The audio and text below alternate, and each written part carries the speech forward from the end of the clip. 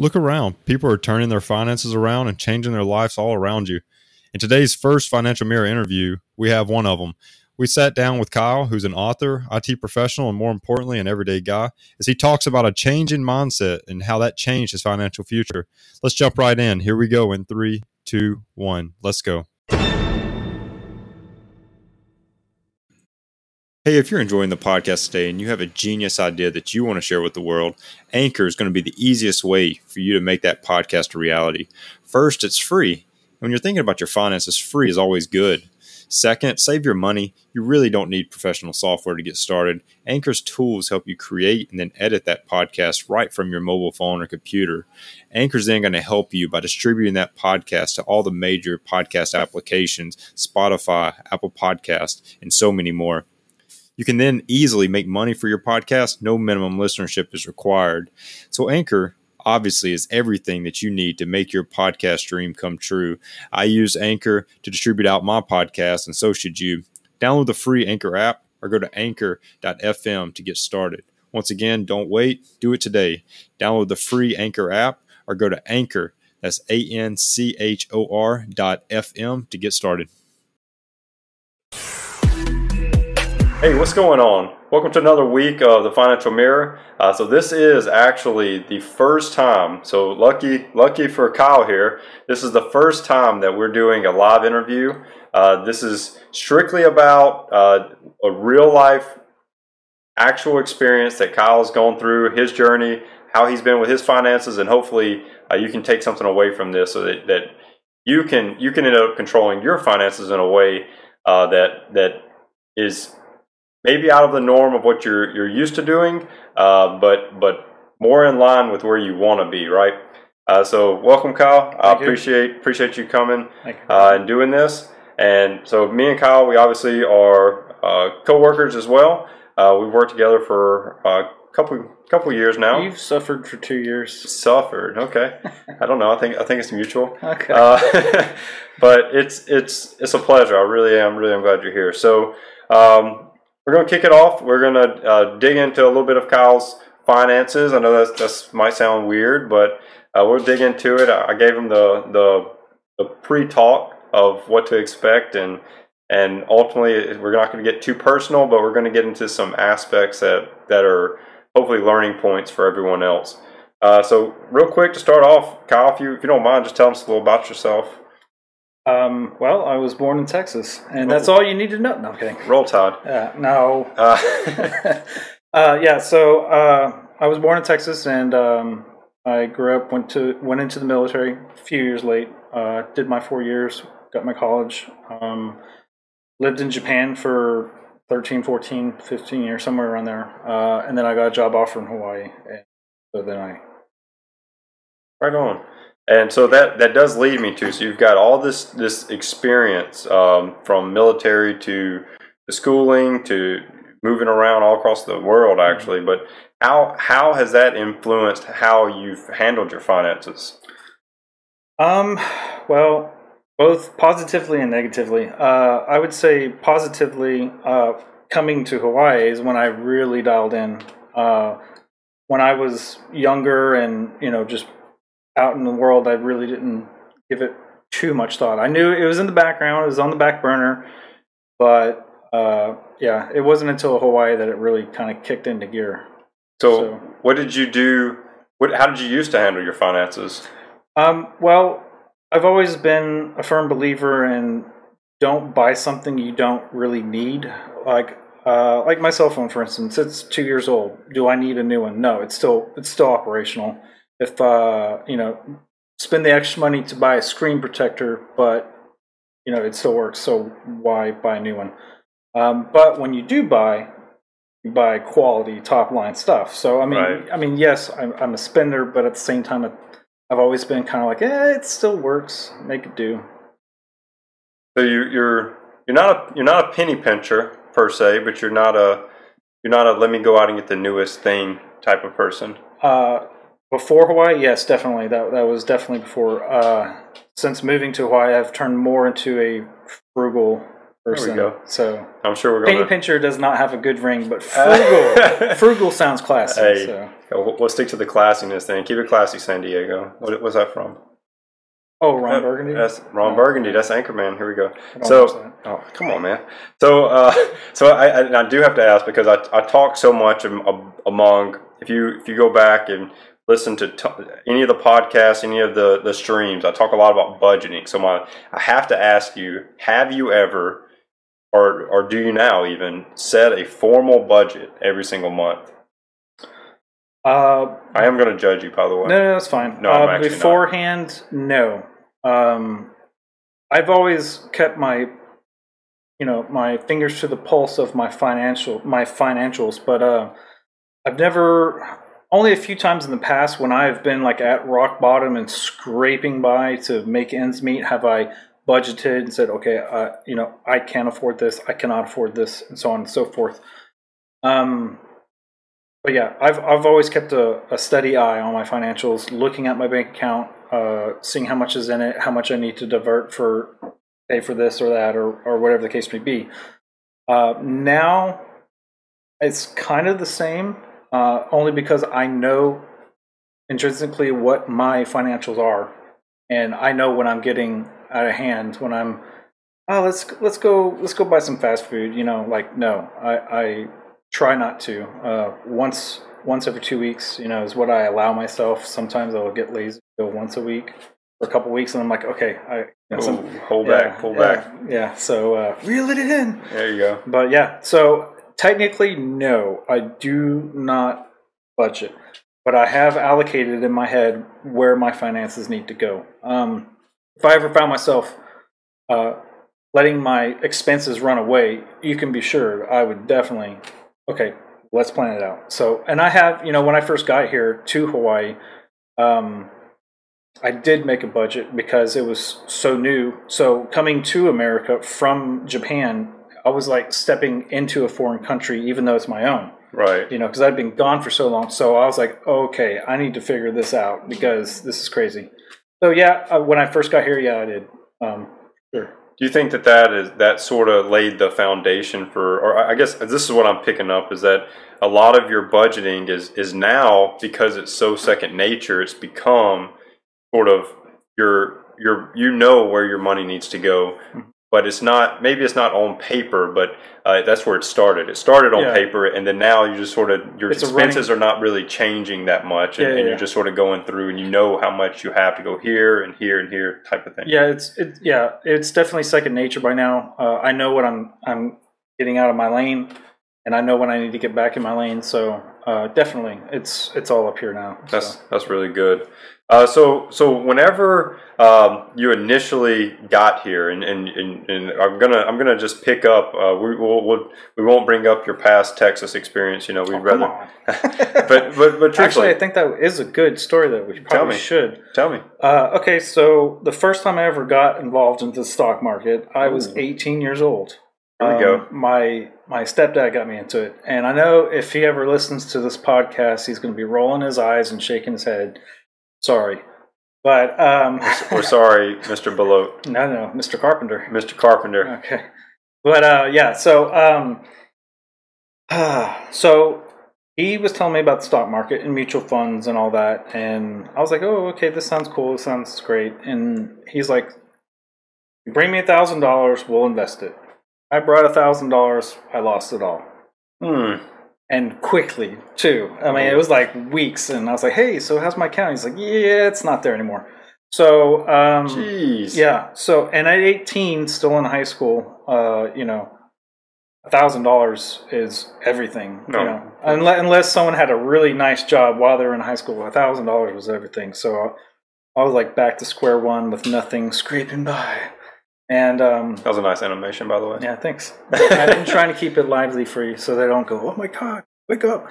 But yeah, so anyways, and from that day on, I swore I would never get into the stock market again, because it's just a money pit, a bunch of sharks, and yeah, so I had a very ill view of the stock market for almost almost 2 decades. Wow. And that was a big hurdle for you to overcome. There was.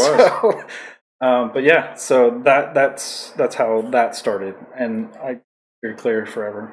Well, that's good that we're going to get to that, because that's that actually sets up really nice for how this whole thing ends. So that's really nice. But I think whenever you what I want to jump into is how you those initial hurdles that you had to overcome when you first got here. So you moved here from Japan. You started getting this whole budget thing. You started getting your finances underway. You started realizing that it was important. What were some of the initial hurdles that you sort of faced? Oh my God.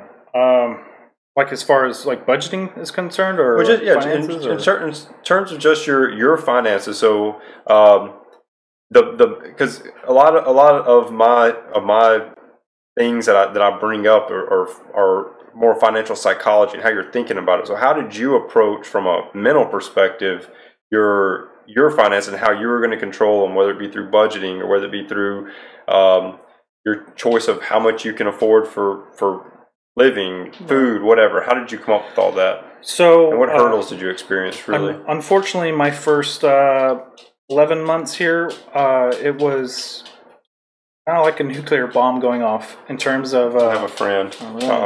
Lay down. We have our friend Ace here. All right, he's gonna hang out, so don't mind him. Right.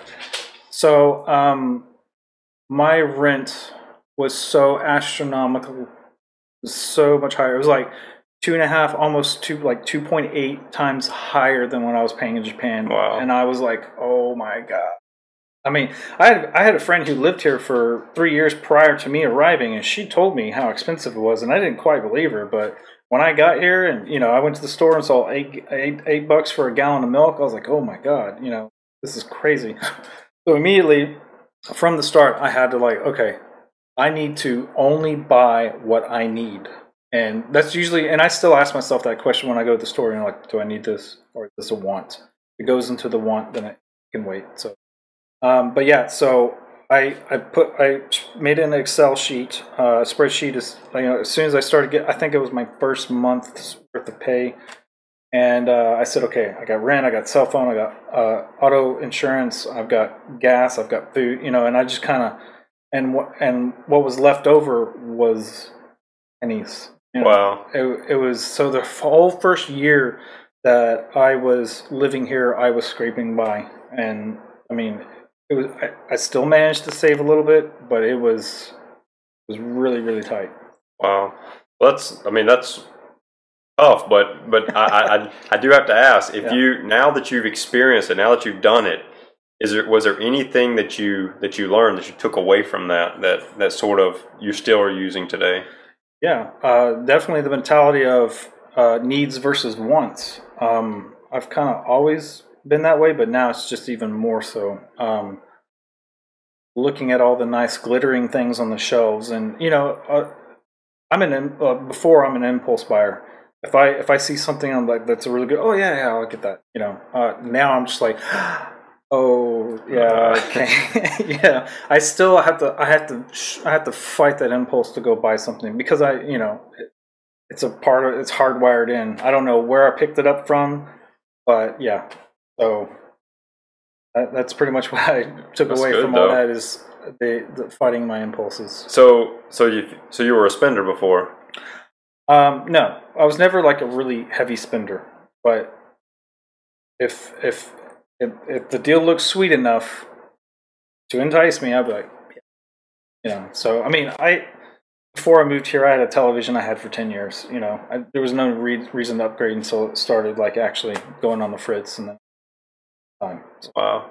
So I have to ask. So if you could go back to, we can use that time frame, or we can use prior time frame, prior to moving to Japan, prior to whenever you, just an older or a younger you, right? Okay. Where, if I gave you $1,000, where would you put it besides your dad's mutual fund account?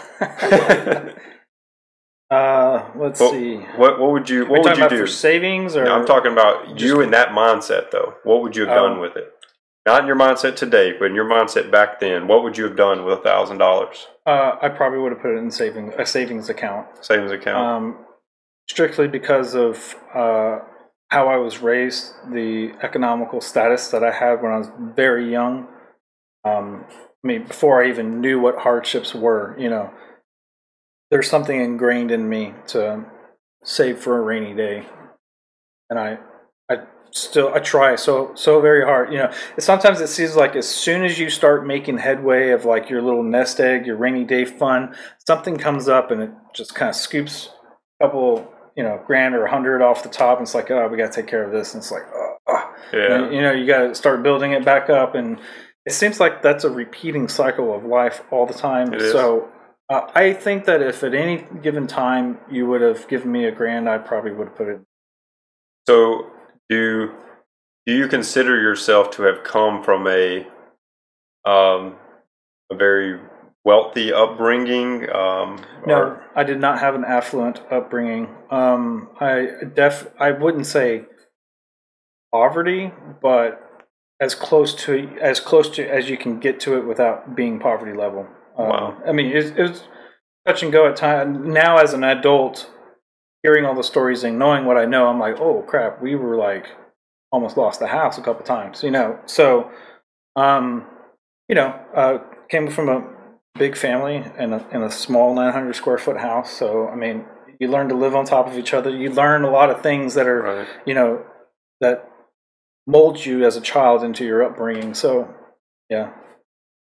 So now catch us up to today. So we've now been all across the country and now all across the world. Bring us back to today. Now you're in Hawaii. You're obviously now a lot more in control of your finances. How sort of walk me through sort of where you're at financially in your journey today. Okay, so as I stated before, the first 10 or 11 months I was scraping by, and I had to go, okay, where can I save money?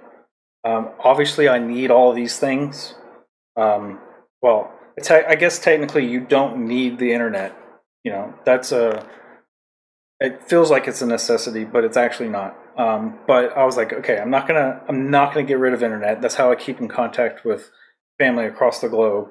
I need my cell phone so people can because I don't have a landline. So, I started thinking, okay, where can I start saving money? And then I started looking into AT&T, Verizon, Sprint, seeing what they offered for what their monthly bill was. And for a while I was with Verizon because they were the cheapest of the big corporations. And then I started looking at, off the mainstream path like Pure Talk USA, and then I actually saw a commercial for Spectrum Internet, and it's like, hey, if you got internet with us, we'll give you a cell phone, unlimited data for this amount a month. And I was like, oh, well, that's even cheaper than what I'm paying now, so I'm definitely going to move over there. So everything that I had, I found ways to cut costs while still maintaining all that I had. Right. If that, No, that makes perfect sense. Yeah. And then slowly but surely I started rebuilding that nest egg that was so severely depleted from moving across the globe to Hawaii to take the job. So moving is expensive. I came with 2 suitcases and a box, and that was it to sum up my life. Jeez. So yeah, I started really from nothing, and that first week I only had a week to get my affairs in order, so I had to take what was offered. With the car I got, the apartment I signed a deal for. I should have looked a little bit more for a deal on an apartment, because Yes, you should have. That was this. That was a long year. Oh my God, it was terrible. It was a long year. My brother was like, the amount you're paying on rent, you could buy 2 houses here in Texas. I'm like, yeah, I know. Thank you for telling me. Valid. So, yeah, but So slowly but surely, I built up that nest egg, and right when I was able to start breathing a little bit easier, that's when I started noticing that you were talking about the stock market.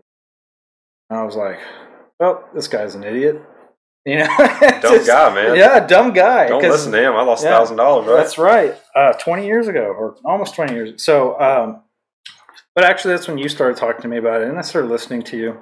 Even if it seems like I'm not listening to you, I'm keeping my ear open. Got to. So, to everybody. Working. So, and eventually you finagled and wrangled me into giving it a try. And at the time, I set aside $300, I think it was. And I said, okay, I can lose this $300. and it not kill me. But it was quite close to my max that I could afford to lose. So when I put that little nest egg in there, that was literally it, Right. So put that in, and we talked stocks, we researched companies, and at the time I thought we were pretty savvy and smart, and in retrospect we were lucky idiots. Not really, but we were lucky. I got lucky several times, with some of the stocks that I had chosen. That after that initial drop in, what was it, March 14th, somewhere, some of those stocks that I invested in just shot through the roof because they were beer flu related. So, like iBio, that was one I had like a 1,300% return on. I was like, oh my god, So unfortunately, I didn't have enough money sank into it. So I mean, that one alone got me back my nest egg, but I didn't pull that nest egg out. I kept it there and used it to reinvest. And that's the big thing, is whatever earnings you get, you don't pull away from that nest egg. I mean, sure, if I need to, I can pull out that money tomorrow and say I've got to take care of this. But I don't. I just reinvest, and hopefully the pool gets bigger and bigger. Right. So. No, I think that's good, and I think it's good for anybody who's watching or listening to understand that there's a lot of different trading or investing strategies out there, and I can speak for myself. I've been in the stock market since 2010. That it's a big difference in what you think when you really back up and you say, okay, I've been successful at this and this and this, but what do I really know? And I'm glad you brought that up, because it was a learning moment for me too, and we'll talk about it here in just a second. But I think that it's huge that you were able to get back into something that was so off limits or so taboo. Taboo to your life, but detrimental to your financial health. Yeah. So what was do you remember what was said that sort of was just that tipping point? It was like, okay, I'm willing to do this. Well, I think you kind of just hit on the head right now, which was you've been doing it since 2010, and I don't know how much of your financial success came from the stock market. I just knew that it was a lot more than me, which was nothing. Right. So I was like, okay, he's obviously doing something right. And the one lesson that I learned from the mutual fund fiasco decades before was, don't just dump your money in. So, and that's unfortunately what happened with me. Next time, you just got to trickle it in. But so yeah, for me, I think it was like, I've been doing this for almost a decade by then, and I've had many more successes than failures. And I was like, okay, all right.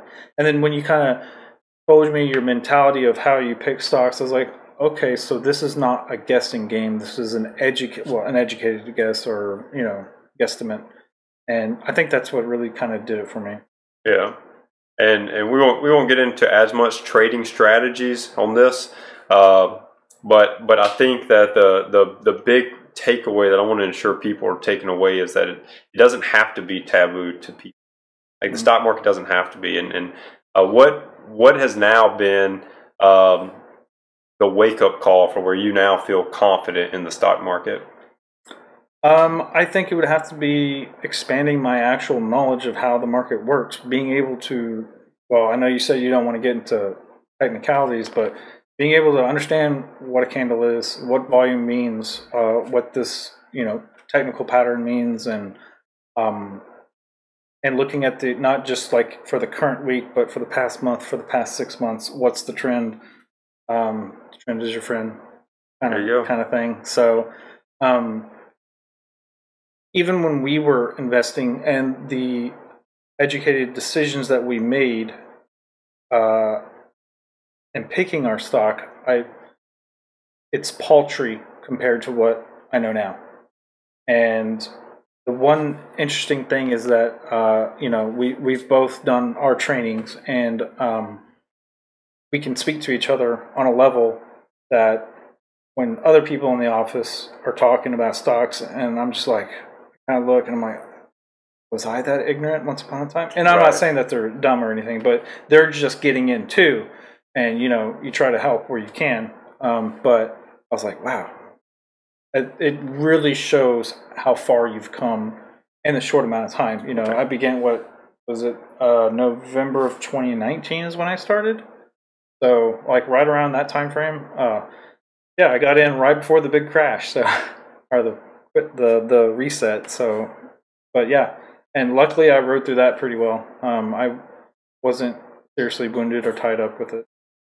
So we obviously know by the title of this stream that last year you had 100 and whatever % year-to-date return, right? Mm-hmm. So what do you think constituted to being able to pull that off? Because obviously you talked about some of your lack of knowledge in certain areas, some confidence building in there. How were you able to take all of the experiences you had with the stock market and still pull out a 100+ year-to-date return? Hey, that's a loaded question. I'm not gonna lie. Early on, some of it was luck. I just happened to be in the right stock at the right time, and I got a 1,300% return in one day. I think also early on, it wasn't about greed. It's very hard to fight greed no matter how much or how little it affects you. Greed is a very strong pull. And it takes tenacity to say, no, I need to bail. I've made my profit. And I mean, it'd be great if it, ran, but I'm content with this to take my money and walk away. It's like when you're playing poker, you got to know when to fold them. Just walk away. And unfortunately, I don't know when to walk away from poker, so I just don't play poker. Right. So that's a good reason not to play poker. So, so I would say fighting greed and gaining knowledge of how the stock market works and what to look for. And even though earlier I said the trend is your friend, I try not to follow the path of, well, everyone's doing this, let's go. No. That's not good enough for me, because everyone over here could be morons. Correct. 100% correct. And so I try to find my own find my own path. Now, that being said, I know I bounce things off of you and vice versa. I'm like, hey, what do you think about this one? And what do you see? And I think it's very interesting. And I know we talked about this, but it's very interesting that now a lot of times we see the exact same thing. This is good, this is bad. But sometimes we look at something and I say one thing and you say the other, and I'm like, what are you talking about? That's but correct. at the same time, you're like, what is he talking about? That's correct. So what I really want to do is find that disconnect between us where we're both, either I'm faulting, you're faulting, or we're both faulting, and find out what it is and correct it. Because if I can correct it, then my chances for success are that much higher. That's right. No, that's good. And so with all that good, all the good things that happened in the past year for you with the growth of your account, obviously is great. That's what most people want, right? Mm-hmm. Most people were pulling last year. I think the average was for an average mutual fund was 12% with the COVID stuff. It was a little higher, but with all of that success, what do you think was some of the things that you really learned? What were some of those learning points along the way that you think people could take away? That's a very long question. I mean, only what I've pretty much already said. Educate yourself. I thought I was educated when I first got into it. And that's far from the truth. I was an idiot that got lucky half the time. Some of the choices I made were solid companies, and but that's a dangerous mentality of, oh, this company will be around forever. That's right. No, it's not. Ford could go belly up, or Apple, or is it likely? Probably not, but I don't know. Sears was doing pretty good, man, and then it wasn't. And then it wasn't. Yeah. So, let's see what else. Learn to walk away. Don't let greed take over. Set your limits. Don't dump your money in. Trickle it in. And once I started seeing success, then I allowed myself to pull $50 a check, or $25 if I couldn't afford it, or this one time $100, or when my tax return came in, I would, take 20% of that and put it in that account. I wouldn't just go crazy, but I'd put it in my stock buying account, and then I started thinking about retirement, and that's a whole nother story. Absolutely. But the quick of it is that retirement didn't exist for me up until a few years ago. I never even gave it a thought. I mean, yeah, it's like I said, back burner. But I'm like, I've got time. And 20 years is not that long. It may seem long when you're 20 years old because it took a long time to get there. But looking back 20 years ago, I'm like, dang, that seems like last week. And then, oh my God, I only got 20 more years. They say the longer you're alive, the faster the years go by. And I'm really starting to feel that and believe it. So I'm like, oh man, I gotta get on my retirement. And, I know we've had many conversations about that, and like, okay, so Roth or traditional, or what do but yeah, that was another thing that I kind of had to also pause on my individual account that I was growing and switch my focus to retirement, because I need to take care of myself later down the road, not just today. That's right. So that's good. So as we wrap this up, I want the last piece is for you to give a last parting advice, just one sentence of you can just say, this is what I would tell my younger self, this is what I would tell my children, this is what I want to tell you. What would you tell anyone that listens to this or watches this about getting their finances in order? One sentence. One sentence, man. I'm gonna have to think about that for a while. No, you don't. You got it right there. It's right on the tip of your tongue. No. I know what I want to say. I just can't say it in one sentence. Then give me a couple of sentences. Okay. I would say, I wouldn't say education is free, but education is everywhere. And kind of stealing from you, you can never go wrong investing in yourself. Part of that investigating is education. So, that's probably what I would tell myself. I definitely tell my kids that, but I would definitely tell my 18-year-old self, I know you hate studying, I know some things come easy, but if you really want to take care of yourself and your family, you've really got to educate yourself. Agreed. So as we wrap it up, I want you to, if there's anything that you want to give a shout out to, or anything that you want to mention to the listeners on the stream, you can go ahead. All right. So I'm an author. Unfortunately, Joe has to listen to me talk about writing all the time. Right. Like all the time. If we're not talking about stocks, we're talking about writing. So I've got a couple of books out that you can find them on Amazon. The Bearer of Secrets, it's a grimdark fantasy. There's The Demon's Fate, it's a military sci-fi. And I've also got The Dark Portal, it's a thriller novella. And I also got a website, if you want to check it out. It's www.outpostdyer.com, and I write blogs there, and you can follow me on Twitter. I've also got reviews on Amazon and Goodreads. So, hey, and we'll if you missed any of that, we'll put it all down in the description for this stream, and make sure that you go and check that out. And if you've got any kind of Amazon services, Kindle Unlimited, anything like that, just go in and look up one of the books, click them all in the link down there, and that's support Kyle. Get you some good knowledge, educating yourself. Yeah, you can definitely read them for free if you got Kindle Unlimited. So just go ahead and download a copy and read to your heart's content. There you go. Well, I appreciate it once again, man. No problem. And thanks for having me. Next time we'll get another one. This won't be the last. We'll talk about retirement. There you go. All right. So next time, peace. Y'all have a good one.